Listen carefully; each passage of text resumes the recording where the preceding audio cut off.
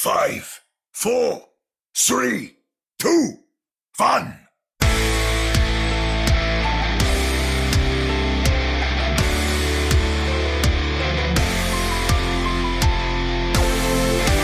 Welcome to another episode of the Ready Set Poem Podcast, your premier podcast for the Toronto Defiant and the Vancouver Titans. I am Chris at Lightforce, back in the saddle, setting the law down, because these two, on the Adani Strife and Jordan at Sir Dr. Jam, y'all went crazy last week. Yeah, we got slapped on the wrists a little bit, I guess, is the proper term to use. I heard. First of all, the fact that it was like almost a 2-hour episode with just the two of you. Oops. There were lots of things to talk about. You know, lots of news. What can you do? What can you do? I just got home from changing a flat tire in a parking lot, and I think it was Chris. I think he sabotaged me. Is exactly so. What I did I'm an alpha tester for Elon Musk's is it Hyperloop, and you didn't realize there's a it's from here to like Calgary, Edmonton, and back. Wow. Yeah. So that's what I did. I camped out in the Home Depot parking lot, saw you pulling, because I knew you were today. Yep. Are you behind the forest fires that like destroy the air right now? And no, because that hurts me just as much as it hurts everyone it's else. so bad right now. It's absolutely It brutal. means it'll reach us in a couple days, probably. Well, Friday is a big storm that's supposed to blow in, and it's like the air quality right now in Vancouver, I think we're like third worst in the world.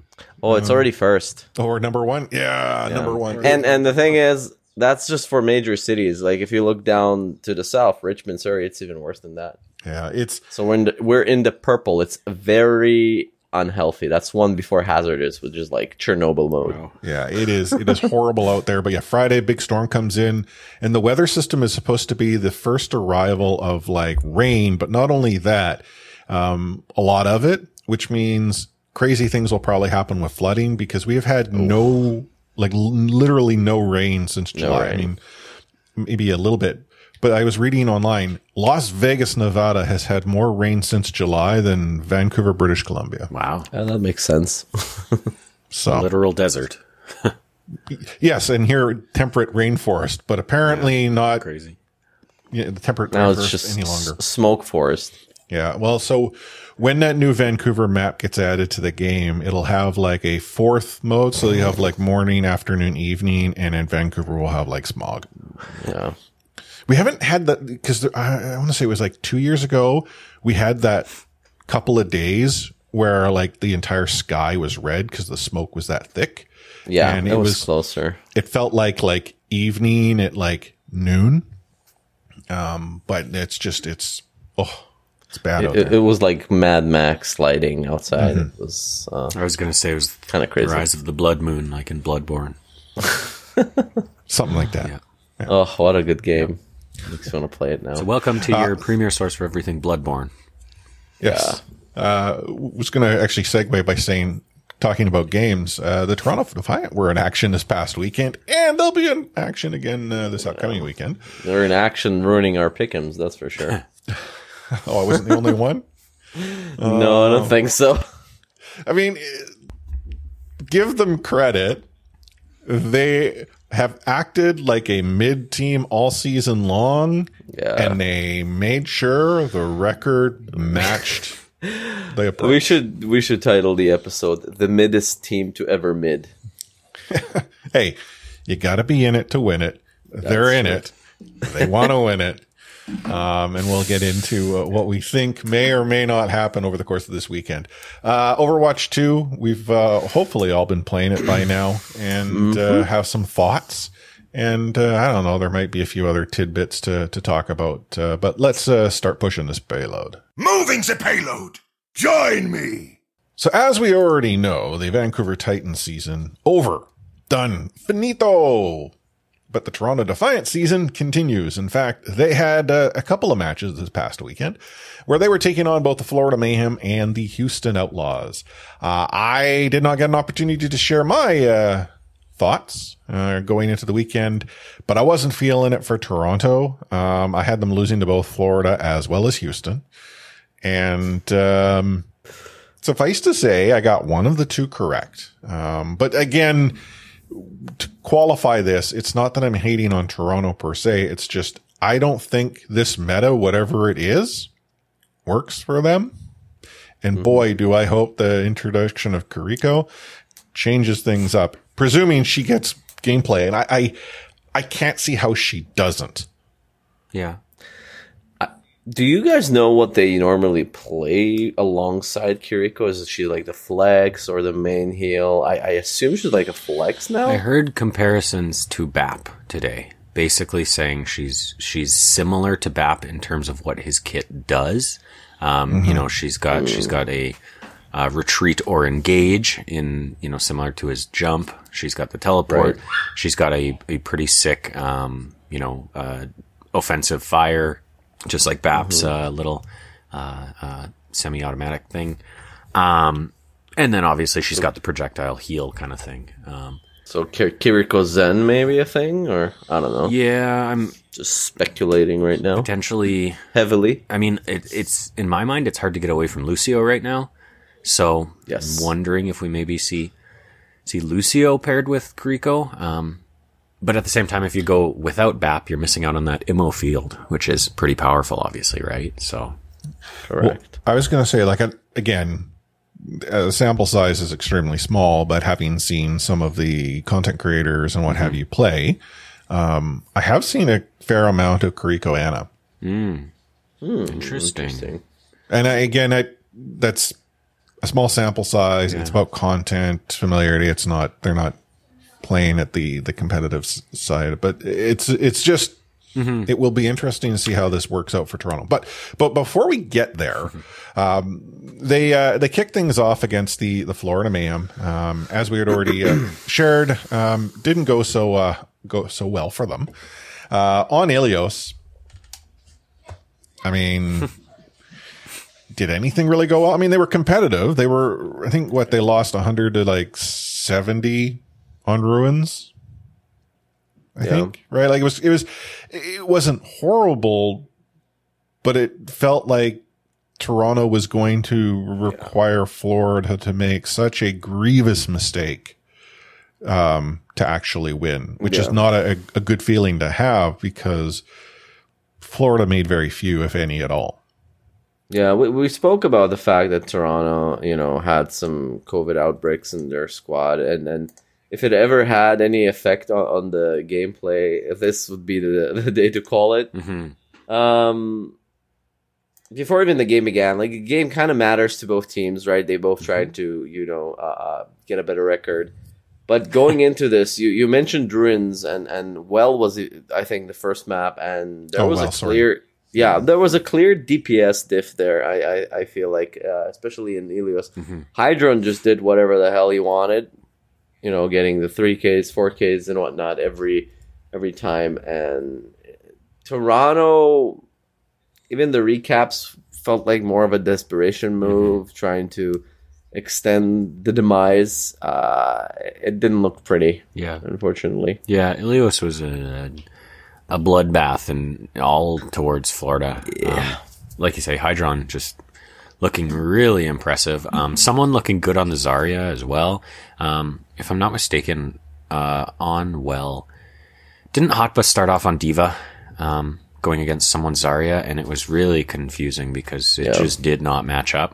And then I think when they went on to Ruins, it was Zarya v Zarya, a mirror matchup, with the exception of although on Tracer and Checkmate on Genji. And yeah, I just kind of felt like nothing was working in favor of Toronto, right? They just, the Tracer wasn't matching up to the Genji. Not that I think Checkmate was popping off either, but I think Hydron was the difference maker. Him, and I will give credit to someone, but yeah. To who? Anyone. Is anyone available? Someone is. Yeah. Someone is. Well, not yet. No, he's coming to Vancouver, remember? I'm saying it now. Actually, well, someone will, right? Someone Did you see who's in Vancouver? Elsa. Oh, really? Roy ran into Elsa in it would look like a Shoppers Drug Mart in what the heck? Vancouver. Really? Surprised she's not frozen. See what I did there? Not with this weather. Jordan, let it go. It's gonna snow. Oh, okay. Let it go. Okay, good one. Yeah. So as you can probably tell, this match sucked. Yeah. Like, Eichenwald was a little bit better, I think. Yeah, but At least in terms of gameplay, a little bit. Hot Bazaria is good, and Hot Bazaria can make things positive things for Toronto. One of the only positive things I can talk about from Toronto's perspective. And they pushed a lot. They started on attack, and they almost went all the way to the end. And then Hydron comes from the back in bumper-esque fashion with his flank. It was very impressive. But then, what the hell happened in defense? Can you guys tell me what's with the double C9s there? It's so yeah. So I honestly think it's just a symptom of the game or whatever. COVID? No, well, that too, maybe. I've been thinking about this all season long. Yeah, but before that, you know what? You can't, you can't spell COVID-19 without C9 in it. So maybe that's like Wow. True, and maybe you're onto something here. That was good too. I'm of the belief that the Charlie Niner is actually the direct result of 5v5 as opposed to the 6. I honestly believe that it's just a math issue that these players had become so accustomed to, whether it be an off-tank peel or something. So there was always that one person who could disengage, but now that's 5v5. You lose one. A 4v5 is a drastic shift. And I genuinely wonder if that's what's created this. It could be that maybe there's a timing issue in game. Because there have been times where we'd be curious as to that wasn't a touch. And so could that be like an in-game trigger but I don't think that's it. I actually think it's 5v5. Yeah, I could definitely see that. It's a lot more, at least what I've found playing 5v5 is it is a lot more reliant on, sort of the pair-ups that can happen and that can exist. Your supports, honestly, feel like they need to support each other more than they used to. As someone who plays primarily support, I'm often finding if I'm Lucio, I'm always trying to be aware of where my, whatever it is, partner. I mean, in my rank, it's frequently Moira. So I'm always trying to be conscious of where she is so that I can get heals as well. Hey, isn't she in the front lines all the time anyway? It's tough. When I'm on Lucio, it's me, but, Oh, so you and Moira are up there. Exactly. Got it. Yeah, it's very spacious. It's definitely a thing. Yeah. I mean, I don't know what else to say about Eichenwald because then we go to Junkertown and I mean, what did you have to remind me? It got even worse. Oh my goodness. I is the right word to use. I was just hesitant to say anything. I mean, I feel horrible because considering the circumstances that, Toronto is currently dealing with, they got to win, right? So that weekend is really, a success. But I don't know if Junkertown was just a literal, let's go home. Yeah, right. Like, I mean, their defense wasn't horrible. I mean, like they made Florida work. And there was a winning condition, so to speak. Sure. But then, you don't get out of spawn on your attack. I mean, I know that's the Vancouver Titans thing, but when did it become the Toronto Defiant thing? Yeah, like this match as a whole probably was their worst this season. I can't remember any game that they played worse than this. Yeah. I mean, you had Checkmate just hacking with Wild Abandon. So there, the mirror-ish existed to some respect, except for although on the Genji and the Checkmate Sombra. He did switch to Genji as well at one point. Yeah. And then actually, RuPaul was on BAP and Twilight on his trusty Ana, but we haven't seen Aldo in a while as well, right? I guess it was kind of like a Um, adjustment because of the circumstances. yeah, maybe don't that know. could be it. You're right. I mean, nobody played well. I don't want to, single him out. Everyone played like crap this game. So I mean, see. I'm just going back to the replay just to see here. How far did Toronto get the payload? I can tell. 40, Inches. 48 meters, just over 48 meters. Although, I mean, let's see. I'm trying to inch back here because it would start to retreat a bit. But yeah, I mean, 48-38 is as far as they got it. yeah. So you have the team kill at 8.4. So spawn timer alone means game over at that point, right? Like, Yeah. oh, well, I mean, it didn't work out. You go again. Yeah. And, they went again. They took on the Houston Outlaws. And Now there's a if you were to, well, I mean, if you were to choose a match that Toronto were to win, would it have been the Outlaws or would it have been the Mayhem? no, I freaking chose them to beat the Mayhem, and Yeah. this is how they repay me. Well, I mean, I didn't. I chose them to lose against the Mayhem because as soon as I saw that they were dealing with COVID, I'm like, yeah, those are some, rough cards you've been dealt. But I'm not struggling. If I had to choose, I would have picked a win over the Mayhem. Yeah. Like I honestly felt that would have been the match they would have prepared for. Yeah. Like there's a lot to go. And so whatever the heck happened to Houston, over the course of the weekend, who lost not only to the Mayhem, but to the Toronto Defiant. I guess the Outlaws are going to outlaw occasionally. The thing is though, when it got underway on Ilios, what did you think this was going to end up? Nepal. Oh?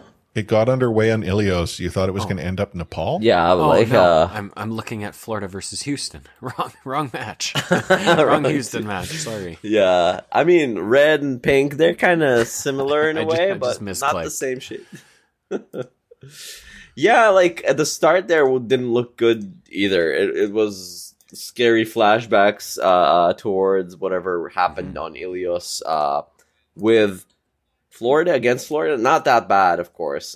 Finale was back, first of all. But going into this map, also I looked at Houston's position on the standings, and they couldn't move up or down at that point. Yeah. Maybe that had something to do with it. I don't know.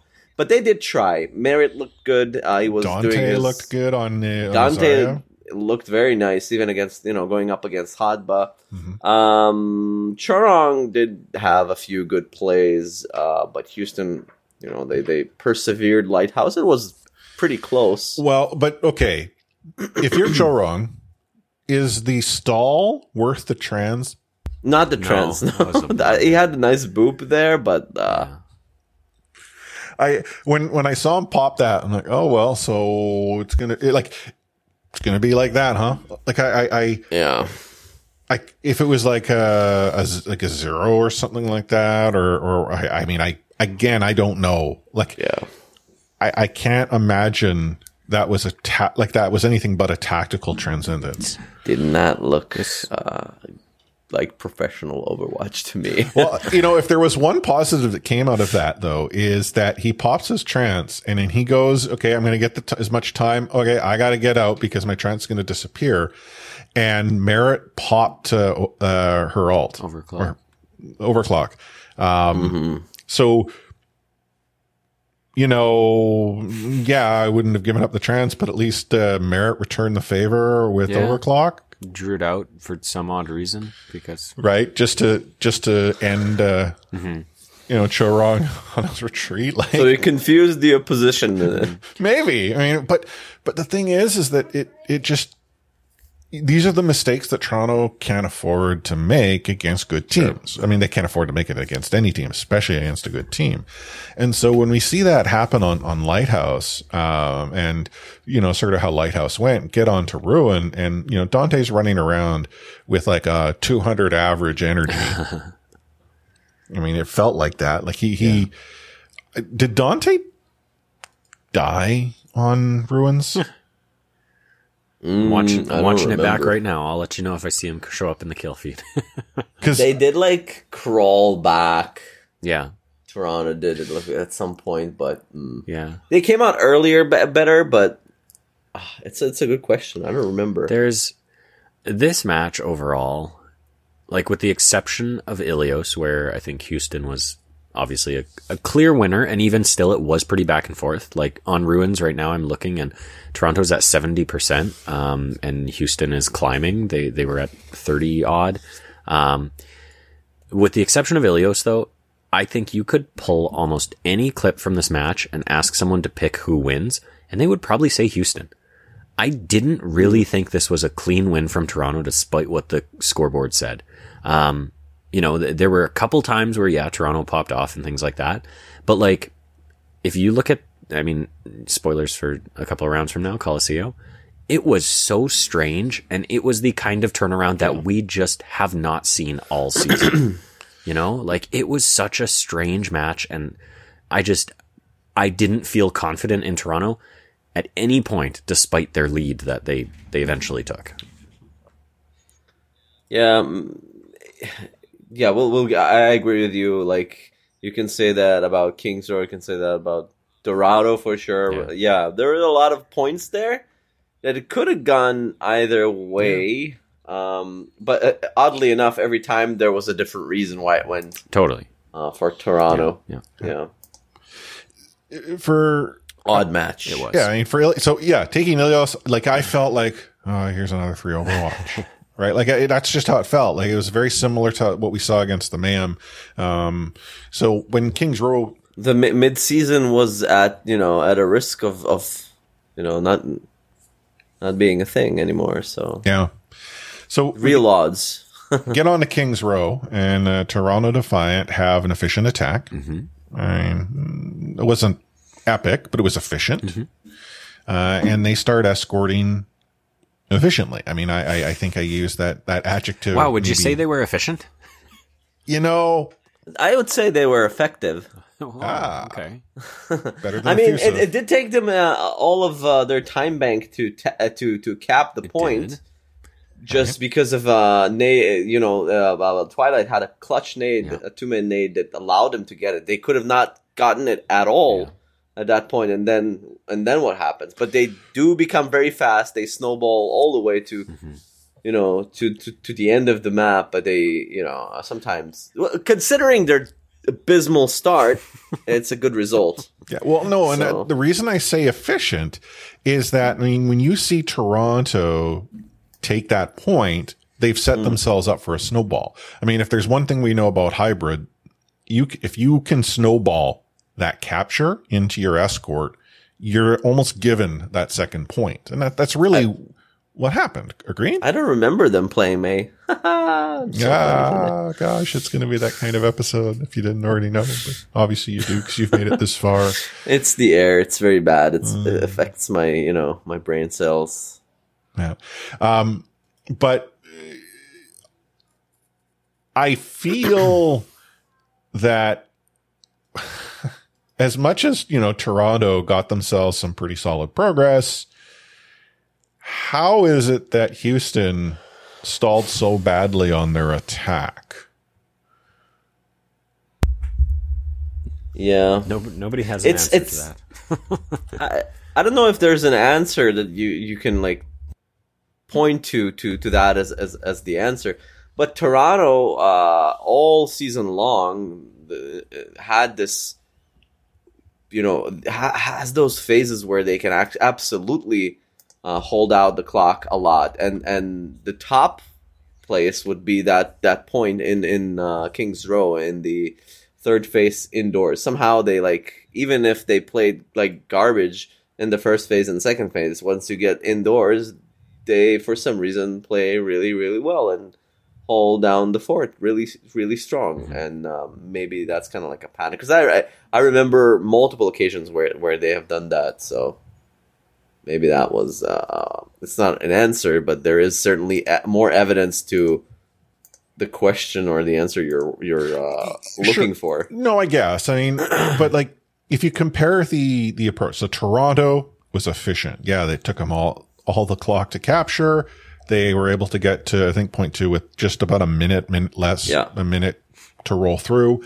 And then spawn advantage is what allowed the Houston Outlaws to ultimately stop that complete capture. Sure. Despite, I think, was it at this point where Finale had like a 3K just with dashes alone, leading up to this, I think at one point, like it was. Hakpa had some really sick plays as well. There's a part in that final stretch where he gets like, I think a 3 or 4K. I don't even think there was a grav. He just must have been high ult charge or high energy charge, and he just kind of ripped through them. Yeah. It was, again, like, just more evidence to what I was saying. Like, you show a lot of the highlights of this match, and it looks like Houston's winning, or Houston's doing much better. Like, they went on to the second phase with literally almost 5 minutes in the bank. Mm-hmm. Well, and I mean, this is where, like, for me, it was a weird approach that Toronto took, where they had both supports up at the sort of that top shelf.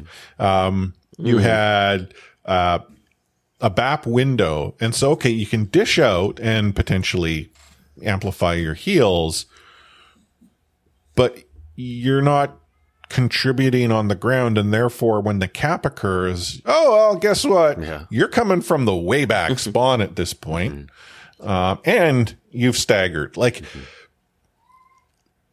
if you're going to go and take that type of defensive approach and it's not going well, you roll it back, right? Like, anyhow, I mean, Jordan, you're right. I'm just looking around 4:57 when the payload starts rolling out the doors. Yeah. Like, I mean, I don't recall what the casters were saying, but I'm sure they thought at that point that Houston had it in the bag, especially with how Houston performed on the first map, but also on the first point. Like, just in terms of capturing A, like, they were probably looking at that thinking, wow, they have 5 minutes. Like, this is another 3-0 on against Toronto, and I don't know. Toronto pulls it out. Yeah, like so they're rolling up to the second point here with 2:14 on the clock. So that's what, another minute 30 on top of that. So again, close to 5 minutes to match Toronto, whereas Toronto had like a minute ish, right? Yeah. And Houston then outlawed. I mean, Hisu made Hisu, I felt, made, was he on, what's her name the entire match? Sojourn, I think so. Was he? Okay. Yeah. On defense, he is too. I had to go back and check. I was wondering if he had sombered it up, but I felt like Hisu finally got his, not sight lines, but he had the height advantage definitively, and he was able to then pressure, Merit much more effectively, on the inside, but it felt to me that more like Houston fell apart than really Toronto did anything. Yeah, that could be fair. That shut them down. I feel horrible when I say Toronto didn't win, Houston lost. But sometimes it be that way. Yeah. I mean, the fact is, like, we've all said, we went into this weekend, not undervaluing Toronto in a sense of not appreciating them, but not thinking they were going to do super well, because we knew about the actual, physical struggles that they were having. Hisu confirmed he had COVID, and outside of that, they said 3 other people in the org. So we don't know who that could be. It could have literally been Hatpa and Twilight, or it could have been, a social media manager who doesn't actually come in contact with the team. Who knows? But we all said that, Toronto's going to struggle this weekend, and certainly Houston would be the match that they would probably struggle more on. So when they lost to Florida, I think it did not bode well for this Houston match. But it's always Houston. Especially in the fashion that they had lost it. Yeah, true. It was a speed run. Like, not just a 3-0. It was smacking was laid down on them. That's right. But if there was a positive take out of Kings Row, is it seemed to show Toronto how to defend? Maybe. Right? Like, and I mean, going into Dorado, I mean, in fairness, Houston had first attack here. So Toronto knew what they needed to get to. But I mean, how long did it take for Houston to get under the archway? Do you recall? I just had it up, so let me go back there. I want to say they only had like a minute left. Yeah, they didn't have. They are just under it with about a minute 15, but the cart's moving backwards.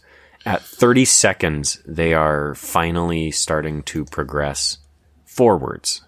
So they were approaching that door and already in overtime before it was even. It was 4.17 meters away from the checkpoint when they were already in overtime. And there was this amazing dance between Finale and Pelican with classic Genji versus Tracer.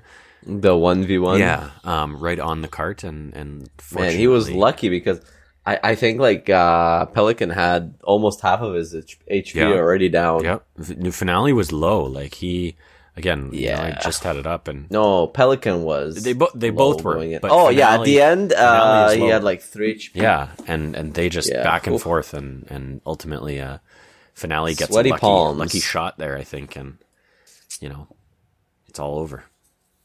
Yeah, they clean up, but they hold them short, which is something we've seen. I want to say far too many times this season on this particular map, where you struggle to get to the fountain, and then you see the other team have similar struggles. Thankfully for Toronto, not as much. I mean, the Toronto attack here, was much more dominant.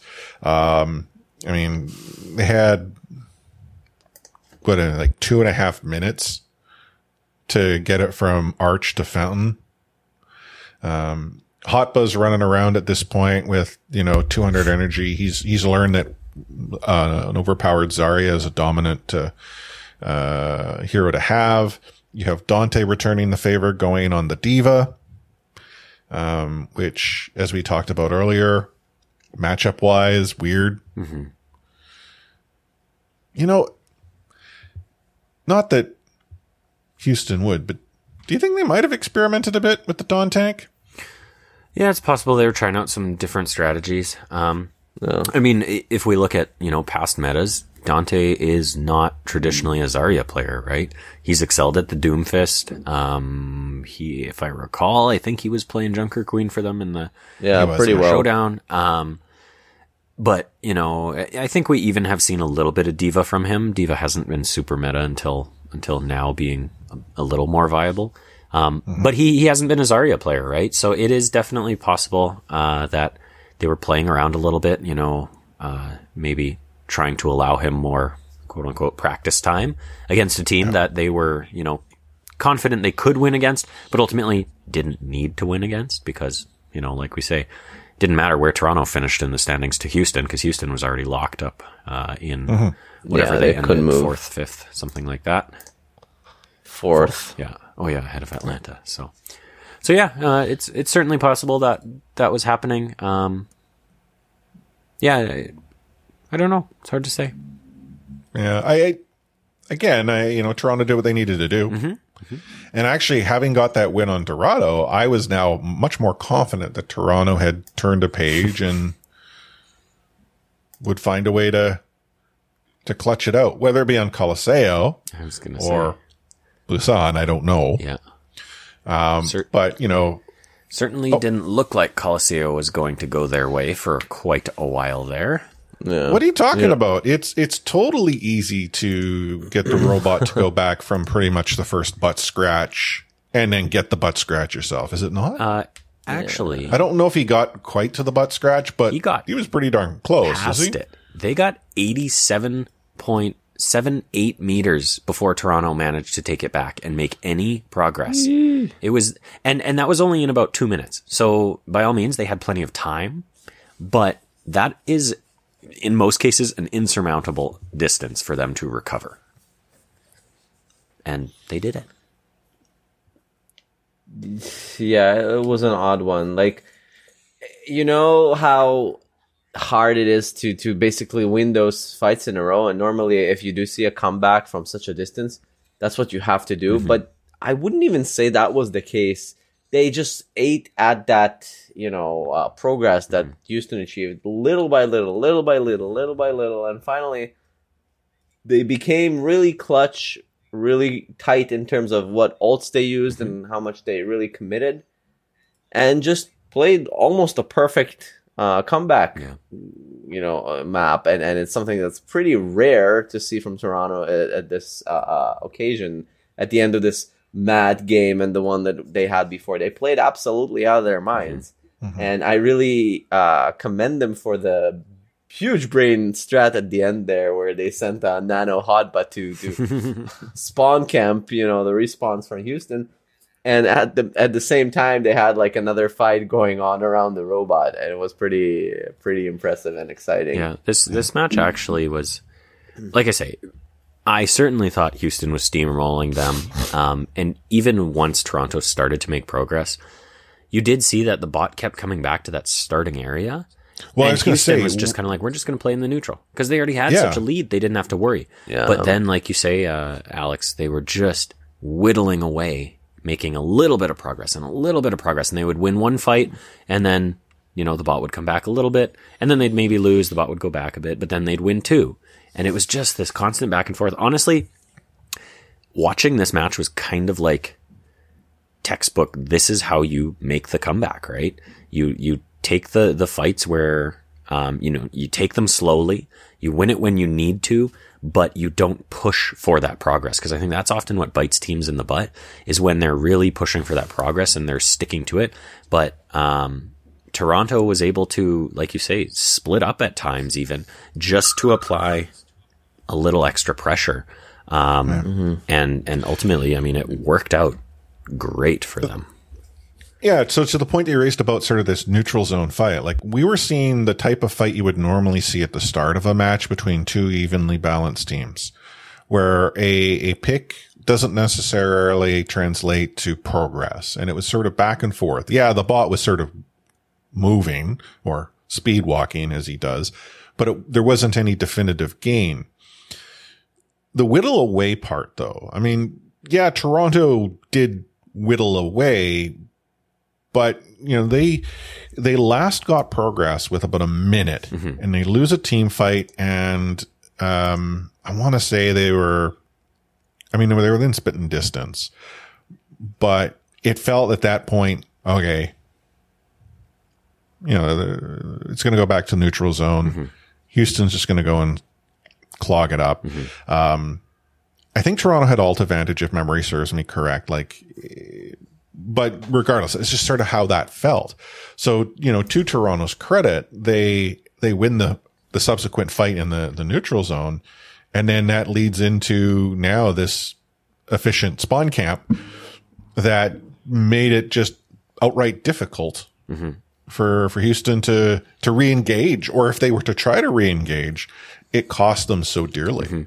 Well, and it also it boxed them in. And I think a part of that is, because of the map design of Coliseo, right? It allowed half of the team or 3 out of 5 of the team members to hang back around the point so that they had a good defense and control of it. Well, Hotba and I don't remember who else, but pushed in and kind of blocked off that sort of, that entryway to the bridge where, the bot was pushing under and around. And I think it was just that map control that really won it for them.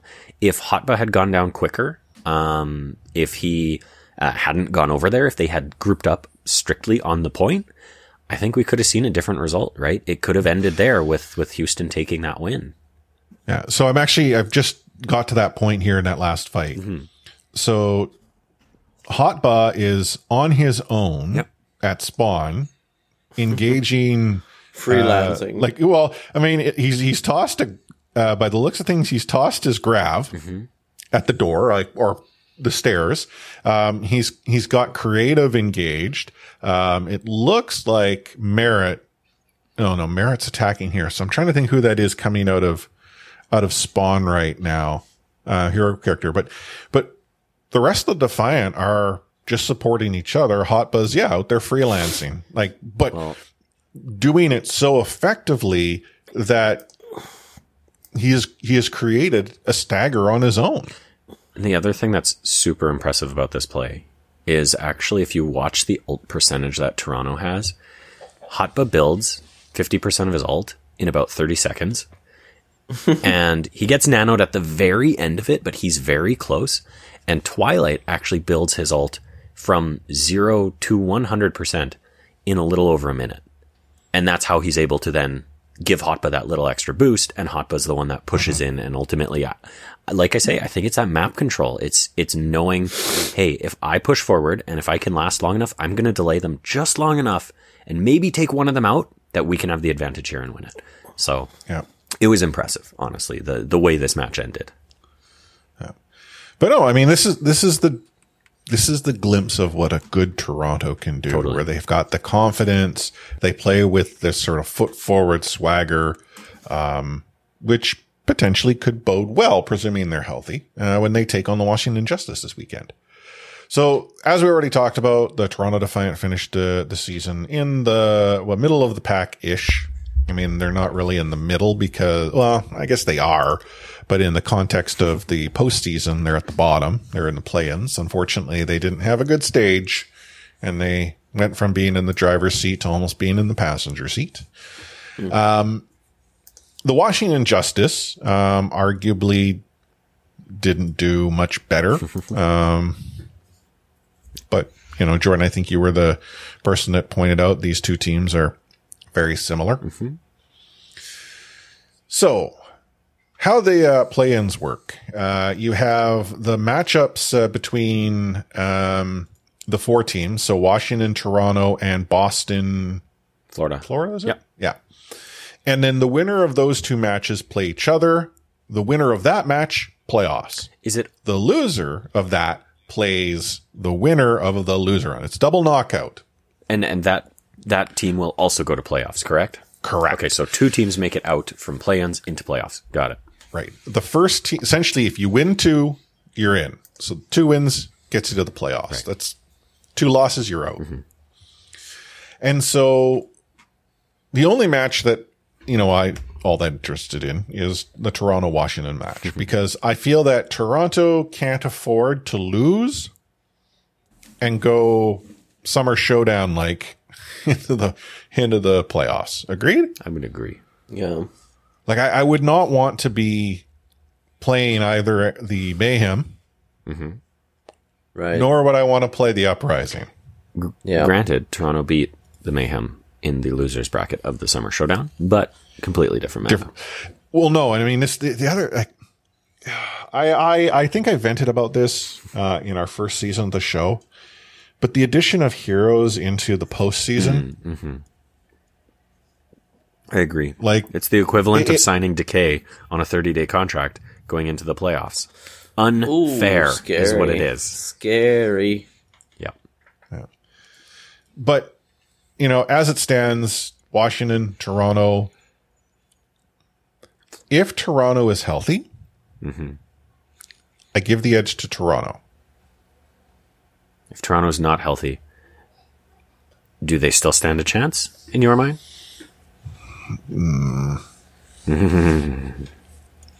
He scratches his head. Yeah, I don't know. Like, I think in my because mind, you got playoff Decay, I know. who, yeah, you know, exists. as long as Roadhog's not meta, I won't stand for that again with Washington. In my mind, there are 3 teams here that could all do well, and Washington is not one of them. Really? Yes, I do not put any faith in Washington. Whereas I think all 3 of the other teams can be a threat. Yeah. Boston, I think, is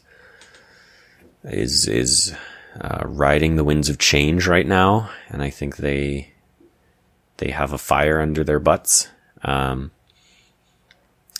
Toronto is the team that I worry the most about showing up. I think Toronto can beat Washington on almost any given day, even when they're performing well, as long as Toronto's performing okay as well. Well, Yeah. okay. I mean, I want to be drinking that same flavor of Kool-Aid you've got there. I'm just not as maybe down on Washington. Like, I just feel Washington and Toronto are probably the best matchup of these two play-in matches to start off. Interesting. Like, I feel Boston beats Florida. Oh, interesting. I don't. I don't, but I do think Boston right now is doing well and not a team I would want to go against. Well, no, but then the other thing to consider though is that Boston is the team whose record suffered from decisions made earlier in the season. The moment that those decisions were reversed-ish, I know not completely. Yeah. Look at the team that is playing. I don't know if it's fair to say that Florida is just truly the better team. I just feel that Boston they can play the underdog card. They got everything going for them. The heroes that have been in meta, we know Punk can play. And Kiriko, Yeah. who knows? I mean, that's the big wild card, but I feel that Boston comes out of that match. I want Toronto. I see them beating Washington. I don't know if Toronto beats Boston, but I could have them beat whomever comes out of the Florida Washington once they sort of get that sniff of what the playoffs will be. But right. It honestly, it's that, whatever it is, 10, 9, 8, 7 positions in the standings, right? They're all there for a reason. They're all there because they were relatively evenly matched. Boston was the only one that was close to falling into that bottom 3. And even at that, they weren't that close. You know, there was a pretty definitive, I think, tier gap between the bottom 3 teams in Vancouver, Paris, and New York. And then the positions above them, being these 4 teams. And then there was a pretty, maybe not as clear of a gap between the next group of teams, being that 6, 5, and maybe 4th position. But ultimately, these 4 teams, like, honestly, you could flip a coin. It's going to come down to meta. Yeah. It's going to come down to who pops off. It's going to come down to, who can play their comfort picks. It's going to come down to map awareness and which maps teams are strong at. Like, I think these could be some of the most competitive matches that we've seen. Yeah. And everything is on the line, right? This is what they've been playing for. The other side of that is, I could see 1 or 2 of these teams absolutely pooping the bed and it just being a blowout, right? I was just about to say that, and add, the fire of a new patch, new things that, are getting introduced in this play-in. Are we going to see Kiriko already introduced? Well, so Kiriko's definitely in the playoffs. Yeah. Is she in the playoff play-ins? I don't know. I presume she would be.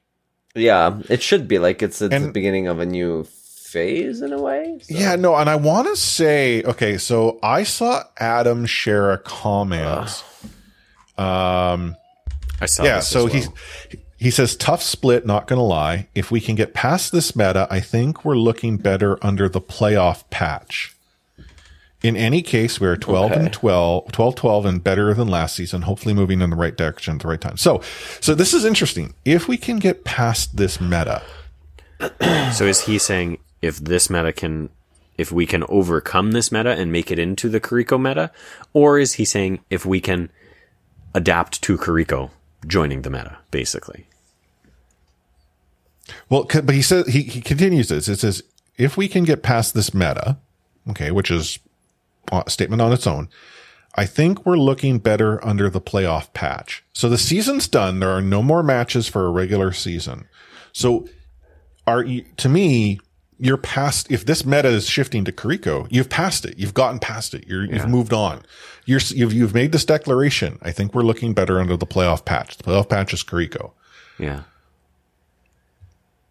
Yeah, so maybe he is saying then that it's all up from here.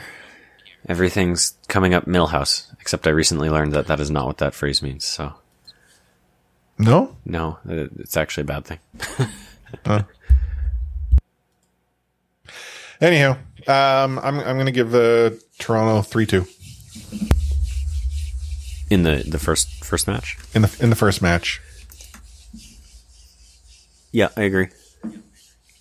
I'll give him the 3-1. Who do we have them playing in the first winners match? The first winners match will be at 12 p.m. or so. I should actually talk about that. If you wanted to watch the Toronto Defiant take on the Washington Justice, it'll be 4:30 Eastern on Friday, 1:30 p.m. Pacific. The winners then play on the Saturday at noon Pacific, 3 p.m. Eastern, followed by the first losers match, which is at 4:30 p.m. Eastern, 1:30 Pacific, and then the subsequent last one in match at 6 Eastern, 3 Pacific on Saturday. But who do you have Toronto playing on Saturday? Florida. I'm saying Boston. I can't give you a score. I'm liking what the Uprising are throwing out. Man, they went 4-2 in the Countdown Cup qualifiers. Wow, good for them. This is the thing is I honestly feel if they were to have done what they did here, they made changes that got Punk back into the lineup far too late in the Summer Showdown. That's for sure. And if you think back to when that transition occurred, the team suddenly looked completely different. 4-2. This stage. Yeah.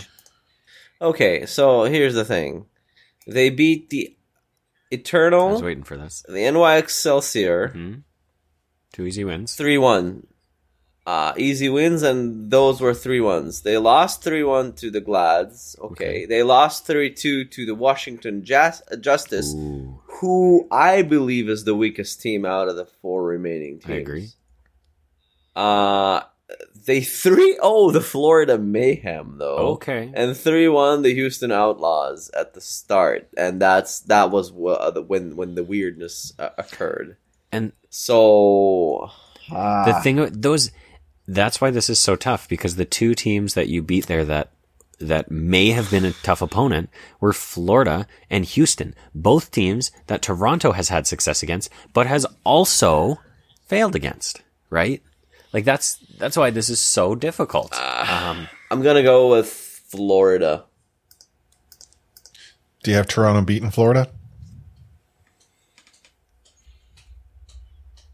I have Toronto beating Boston. I would agree Well, with Toronto if they- beating Boston. I don't know if they beat Yes. Florida. So, I certainly hope they would. but if they don't beat, because if both of you have Florida going through, and you have them both losing to Florida, who do you have out of Boston, Washington? I'm going to presume Jordan's got Boston. I do, because I hate Washington, but Right? I do think Boston, everything you've said, I like Boston. I think they look good. I think Washington looks less consistent and like more unstable would be a good way to put it. I think Boston has sorted out their issues for the most part and looks like they have their act together and they know what they want to play, whereas Washington, I don't feel that way about. Washington. What's the equivalent for Toronto? Is it like Toronto? Toronto. Yeah. So I think if we end up with Florida against Toronto and Toronto loses, I think Toronto can beat whoever they're playing against in the losers bracket. Okay. I think we got Florida Toronto man. coming out of this. Okay. The Florida man aspect is always a threat. I don't know, man. It's These plans got us all bricked up. Just like the start of the season. That's right. What I'm goes gonna around take comes around. Defiant coming out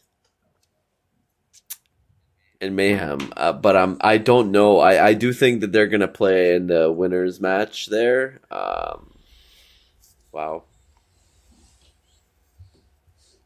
We own. Yeah, that's the difficulty, right? I'll say Toronto. Okay. This There we go. over the Mayhem. This all comes Heard it back here to first. all four of these teams being so unknown and So mid. such mid teams. Honestly, like Just they're all yeah. very even, and it's so tough to predict. You see, like teams like Glads, Shock, they bussin', but these guys they very beat no cap, right? That's what the kids say. Something like that. I'm too old though.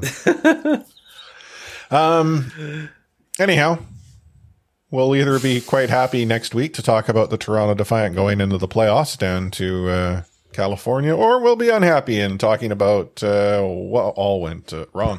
One thing that did go wrong for the Toronto Defiant, their staff lost to the Vancouver Titans staff in the staff match. That happened tonight. Oh, I saw that.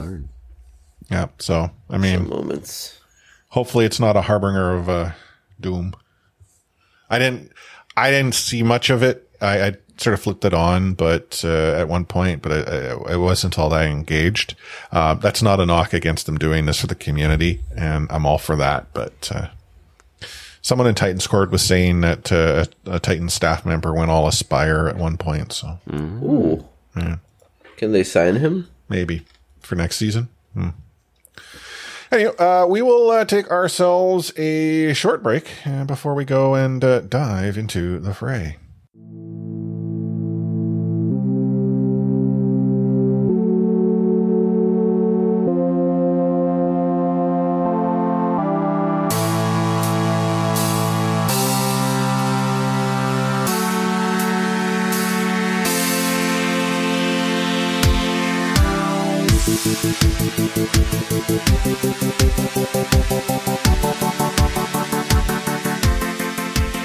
Back into the fray. So as we look at the week that was, it was sort of two different worlds, so to speak. You had what was going on in NA, and then you had what was going on out east. What was going on out east is what's going to happen out west this weekend, because again, fewer teams need to travel, all that jazz. But I'm going to simplify this by simply saying, here's what happened in the West to wrap up the season. Here's what happened in East to figure out who's going into the postseason. So kicking things off were the London Spitfire 3 overwatching the New York Excelsior, the San Francisco Shock 3 overwatching the Paris Eternal, the Florida Mayhem 3 overwatching the Toronto Defiant for a whole day of Friday 3 Overwatch. On Saturday, the San Francisco Shock squeaked by the London Spitfire 3-2. The Boston Uprising 3-1 the New York Excelsior. The Florida Man 3-1 the Houston Outlaws. And then on Sunday, the Uprising beat the Paris Eternal 3-1. The Toronto Defiant beat the Outlaws 3-1. That wrapped up the regular season in the West. In the East, for their Countdown Cup play-ins, you had three teams. You had the Chengdu Hunters and the Guangzhou Charge.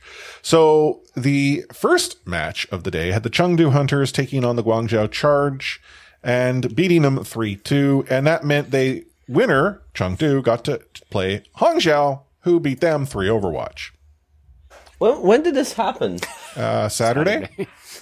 No pick'ems, no nothing. They're like, No, there aren't. I really wanted to watch these matches, and unfortunately I couldn't. But oh well. But what that means is that Hangzhou is the team out of the East that gets to make the trip to California, along with who else was it there? Seoul, Shanghai, and Philly. So essentially, The usual teams suspects. 1, 2, 3, and 4 are finding themselves booking airfare or airline tickets. Now, we already sort of talked about what's going to be happening this weekend in the West, and two teams will be joining the Fuel Shock, Glads, Outlaws, and Reign, as they are all locked in. And actually the Spitfire too. Yeah. You Sorry, forgot about almost them, forgot 'cause about the Spitfire. In our power rankings, we all put them 20th. So I did not prognosticate that, No, I thought it was, we're The chatty the 20th was a is thing. like the most powerful team is the 20th. That's what I thought. that's why Vancouver was 19th. yes. Yeah, that's hometown team. Matches of the week. I again watched the ones that Toronto were in. Pick'ems. So Pick'ems is done, I think. There's still playoffs, I think. No, not Nothing according yet. to the website. I mean, it's really. like, so it has Countdown Cup and playoffs, but the website has nothing for playoffs other than sort of with a crystal ball. The West region week 4 for me, I got 11 points. Toronto and Houston did me a solid by costing me a bunch of points. And the fact that I thought the Spitfire would beat the Shock hurt me too. The only matches I lost on were both Houston matches. Every other match I got points. So I got 14 total. I got 13 points lost on both of the Defiant matches, and the Houston Mayhem match was the complete opposite 3-1-1-3 as well. Yeah. Switcheroony there. So other than that, I did pretty well. You know, outside of the egregious mistakes, I did very well. You know, the ones that weren't red were actually green. Very nice. I actually nailed that Shock against London 3-2. Oh, me Really? too. That's I also nailed that one. That one and the Boston beating Excelsior 3-1. Boston, Excelsior. Oh, I had it as the 3-2. I got and- Boston, and- Paris exactly correct. 3-1. And I was able to, you know, Gigabrain predict the 3-0 for the Shock on the Eternal. I know. I'm not Nostradamus here. I gave the Eternal a map. I did too. You gave them a map? No I way. did too. Did you? And Wow. that had everything to do with the way the Shock have Why? been playing the stage. Agreed. Man, That was they could have gone up there with 4 players and still gotten the 3-0. no, I felt like okay. Let's be honest. I had London beating the Shock. Okay, so Yeah, you had no faith in Shock. no, none whatsoever. Anyhow, I only got 3 out of the Boston Uprising beating the New York Excelsior. So Did you get no points for the crystal ball picks yet, right? because it's technically not locked in who's in the playoffs yet. Yeah, I imagine play-ins have to Oh, finish first. okay. Because some people may have still predicted, you know, Florida, Washington, Toronto, and Or the whatever the other Titans, teams, you know? Boston. Yeah, Or the Titans. yeah, totally tight. Samsung, definitely. In the RSP, leaderboard for the stage, Kevin Liu had 108 points ahead of Jordan Air at 105. Omni, you came in 4 for the stage at 94 points. But when we look at the course of the entire season, let me take that filter off here. Thank you. Kevin Liu, 542. KOJ, 519. Omni in 3rd with 501, followed by Jordan at 490 and me at 470. Survived. But, and then I mean, there will be adjustment with Crystal Ball, but I can't imagine those at the top of the leaderboard did anything but, The safe I bets. know these teams are in. They've already locked in. Let me lock them. Like, it wasn't a stage thing. It was who makes the playoffs thing. Yeah. So, yeah. Anywho, you guys see that, dev update that came out about, some preliminary, observations about Overwatch 2? So if for some reason you, our listener, haven't, long and short of it, hero balance, the devs are really happy with what they're seeing, save for Zarya in Total Mayhem, which I'm guessing is a thing you need to fix. Literally unlimited bubbles. Yeah, it never stops. So, okay. I have not been in Total Mayhem, even though it's like one of the, it's always actually. Always. Remember how you get like challenges? Winston with the first bubble, but still you can walk into that. You can do some damage. Yeah. She literally can like Well, because always I guess because bubble. the two, Cooldowns are because halved, there's aren't two. Yeah. So- Yeah, something so, like but that. It would the literally two be- bubbles, yeah. you're earning back one, while the first one is, you okay. basically just keep hammering that bubble button and shift Got button. it. I was going to say L1 because that's what it is on controller, but L1. I for a moment had forgotten about the second bubble. yeah. That's why it's like, why do you have to patch it? No, 2 bubbles. She's I've actually been playing a lot of tank lately. I'm having a lot of fun with it, and I think it's in part because Zarya is a little overpowered right now. So Sorry, do they have Genji on tank? not yet. He needs a bigger blade. So sorry, I'm not playing that. I'm sorry. The speaking of tanks, apparently the scuttlebutt in the community is Divas OP, but then based on the numbers that they're seeing, Reinhardt, Sigma, Zarya are currently in the lead for competition. No, I believe the reactions online way before I look at numbers. Who needs numbers? She feels OP, and that's how it is. Yeah. They also are wondering if maybe Junker Queen had been nerfed a little too much, but not too concerned. But they are believing that maybe Doom got smacked around a little too much, and they're gonna pay attention as they go into season 2. And this is the new thing: we're not going to see these balances happen frequently. They are going to be seasonal adjustments, and we are seeing stats. If you spam the hot cocoa line, then you definitely get a boost. Yeah. Apparently Genji was through the roof, but now Genji has come back to earth as to gameplay. Sojourn was very popular, but apparently has come down to Sombra apparently is starting to move up the charts. They're watching Sim and Torb, and they're seeing that Sim and Torb's win rates are gradually increasing and are now showing the highest win rates at some ranks. Oh, no. I would be curious what ranks they're seeing Sim and Torb wins at, because I'm pretty sure it's not anything known as not bronze. Hey. There's some bronze players over here, so... Me, I'm the guy. I'm in bronze too. I'm not playing competitive, but I'm out there getting hammer kills still, because you should understand that I played so much Torb in Mystery Heroes. I did not get another ranking update since the update. I barely played at all, so I will let you know if I'm in on that boost. I hope I am, because yeah. I'm a gold player, a plat player, bronze. I can climb out there, I think, but who knows really? More Torb. Yeah, that's what I'll do. And then apparently supports are in a good place. Kariko had instant pick. I've seen her a lot, but their metrics are saying that she's now, middle of the pack. She's tricky to learn a little bit, I'd say. Well, she's not easy at all. Yeah. It's you think, that sort of teleport, you can get yourself into a whole lot of bad places very quick. No other hero really has that, and you don't necessarily know how bad it is until you're there. It's risky as hell. Right? I mean, and her invulnerability, the timing on that needs to be just right. I've seen most just use it for status effects. Such as, hey, we don't want to be in this grav anymore.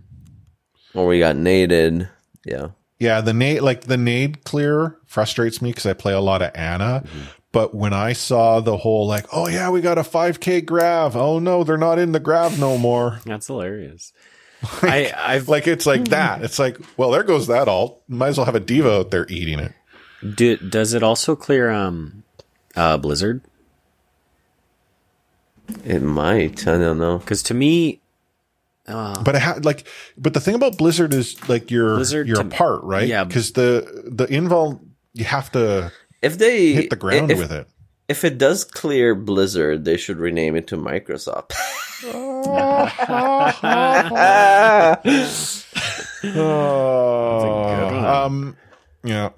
Other things that'll be happening, maps will be rotating in and out on a seasonal basis. And then, how they had talked about we're going to see all the different lighting, like evening and daytime and all that? We will, just not on a, you won't get Ilios day and Ilios night in a season. You'll get one or the other. That's so silly. I mean, I'm just, all these maps are orange for some freaking reason. King's Row is orange. Ilios is orange now. It's going to be a new character. Looks like coming. A mess. It's going to be a giant orange with a face like that. Garfield. Garfield. You can blend into the environment, throw lasagna. Better have a voice line that says, I hate Mondays. Yeah.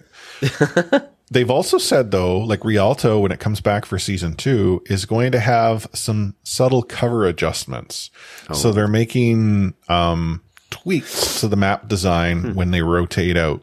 So Could be cool. Cool.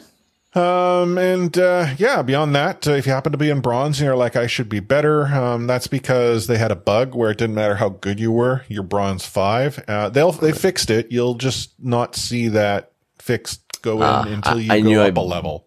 I knew I belonged in GM5 or GM3. Can you imagine though? Like if the bug is they've defined it, so expansive.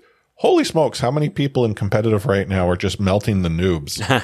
It just placed everyone in bronze 5, and now they're maybe this is the secret first player experience or new player experience that they've implemented without telling anyone. For the FTE, the first time user experience. First time experience. Yeah. First time explosion.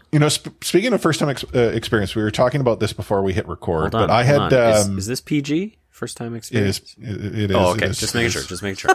It is PG. It is PG. I mean, it is, but it could transition away. So Schmidtstorm, a friend of the show, he and I were paired up playing, and we're just doing, flex in roll queue, and we're on King's Row attack, and we have someone who, as we join the match, is already like they're Winston. Cool. I mean, you can see some dive on this map. It's not unheard of. Why not play monkey? Hey, yeah. Haven't you ever wanted a monkey? Embrace monkey. Exactly. So I chose Anna, and I want to say he ended up getting in flex DPS Schmidtstorm. But regardless, we had a monkey, and then our other support was a pick your support hero, because every time they died, out came a new support hero. Which is an interesting approach. Well, that's what you do in Overwatch, right? You switch characters and strategize. True.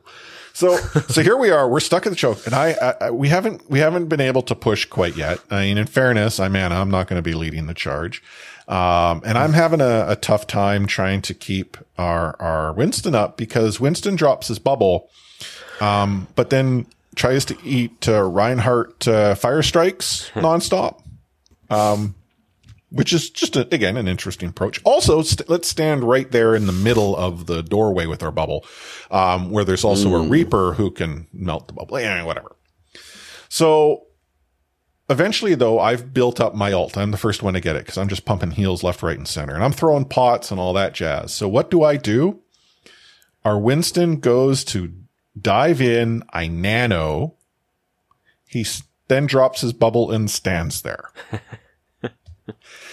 And as Derelict in RSP Core said, that bubble was a dance bubble. And you know what? If they had music inside of that, I'm all for a nanoed Winston just to hang out.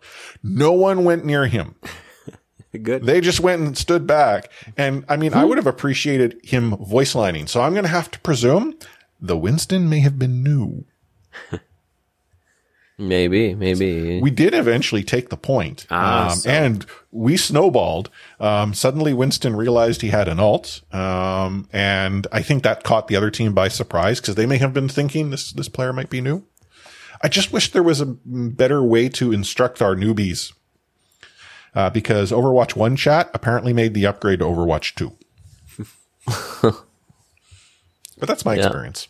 Well, it's better than what I used to do when I first booted up Overwatch. I played Lucio, and I thought that I'm healing people by shooting at them. So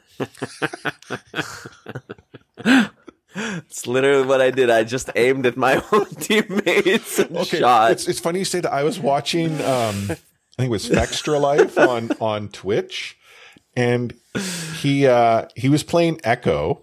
And I don't think he meant to alt and choose a Moira.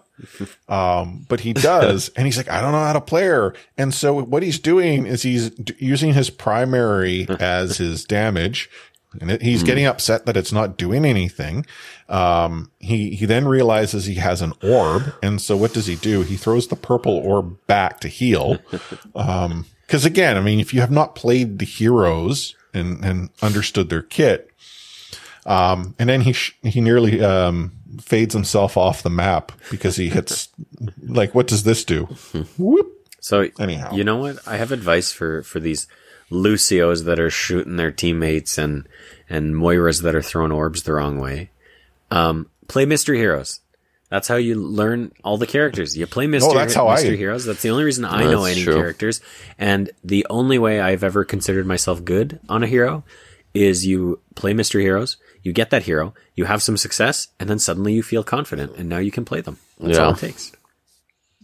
Or just go into, total mayhem, spam shift on Zarya, and there you go. You dominate as a Zarya. You now know how to play Zarya. Forever bubble. Yeah. But no, I'm outside of the weird bugs where like I got put into Hollywood nonstop, where our attack spawn was actually we were being put into final spawns. Problem is the map hadn't started, and so therefore the servers like I don't know what's going on, unspecified with a timer that wasn't ticking down, so I had to leave that. A number of times I've gone on to Colosseo where the opposing team is at our spawn door, but our spawn door is closed and they're escorting. So, I mean, that's awesome. Meanwhile, you're Lucio's shooting your own team in the head. Trying to heal. Well, it's double healing if you hit him in the head, right? Like, that's the thing about, like, I get it. It's a small indie developer, lots of bugs to iron out. It's going to take some time. But, like, I don't understand what type of code issue would be causing things like this now. Like, they hot fixed what was seemingly small things. And I guess it was those hot fixes that introduced hey, you don't know if you're actually going to get a match or not. Yeah. Game is a lot of fun though. A lot of fun. I don't want to take away from that. I've been really enjoying playing the game. I mean, I always have, but there's things about it just feel good. Like I've been playing a lot of Ash, and like when you dome someone, just the thunk and the feel. One thing I haven't been crazy about in terms of changes is Orisa's primary fire.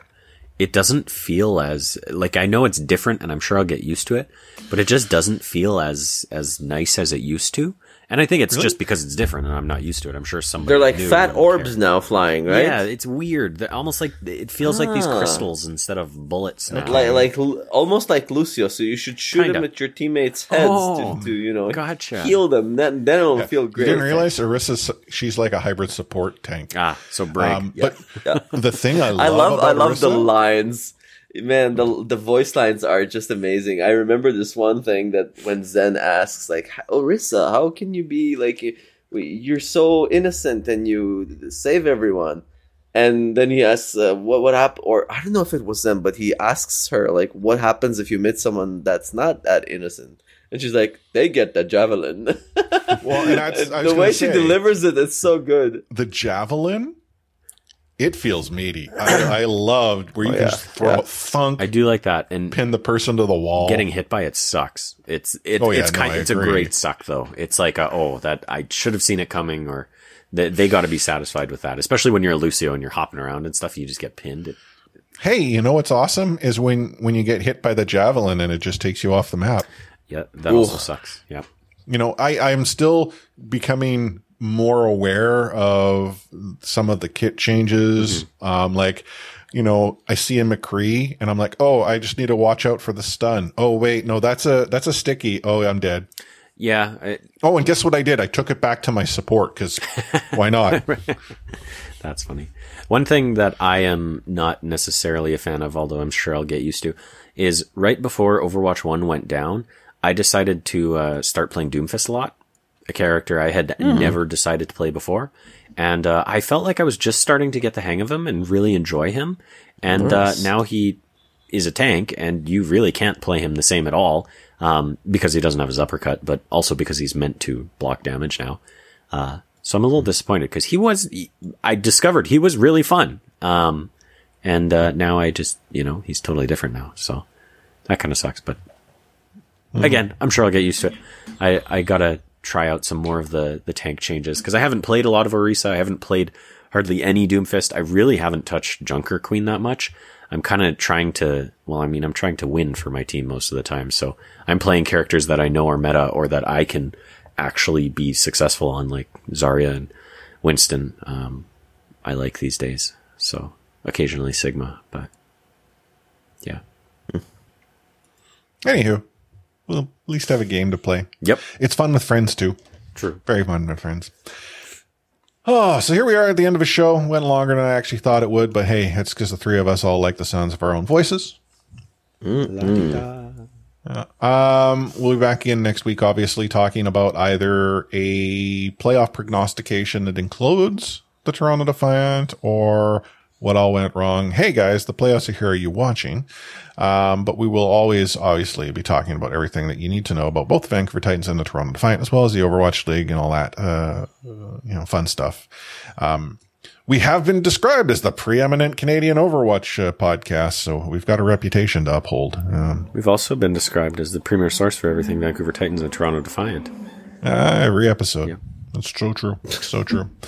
You can join in the conversation, obviously, at RSP Discord. It's discord.io/ReadySetPwn. You can slap subscribe in every podcast application that's out there.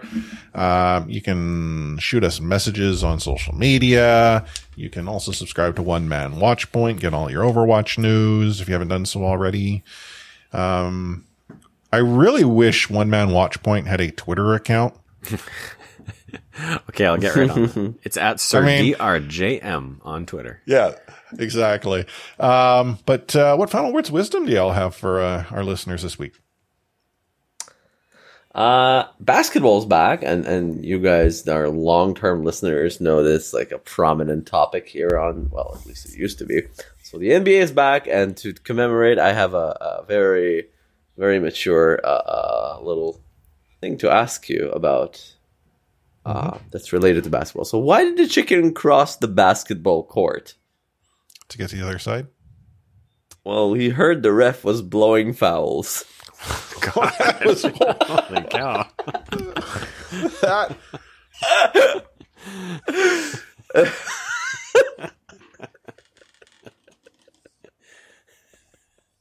I was not ready for that. Jeez. No, not anywhere near ready for that. It's the end of the season. I'm sorry. It's Like, I don't like. Is this still a show like clean, like, or is it explicit now? Like, no. It's like, fouls get called a lot in basketball. So that's totally. Hello, kids. It's simply a reference to basketball. We're only laughing because he made a face when he told us the joke. You can trust Chris here. Oh man. I think you should end it there, Chris. Oh gosh. Oh. Oh man. We will never recover from this. I'll work on next. I'll start working on next week's words of wisdom already. I see it's becoming a hit. Oh, sure. Do you have anything to add there, Jordan? No, I don't. Nothing. Neither do I. Catchphrase.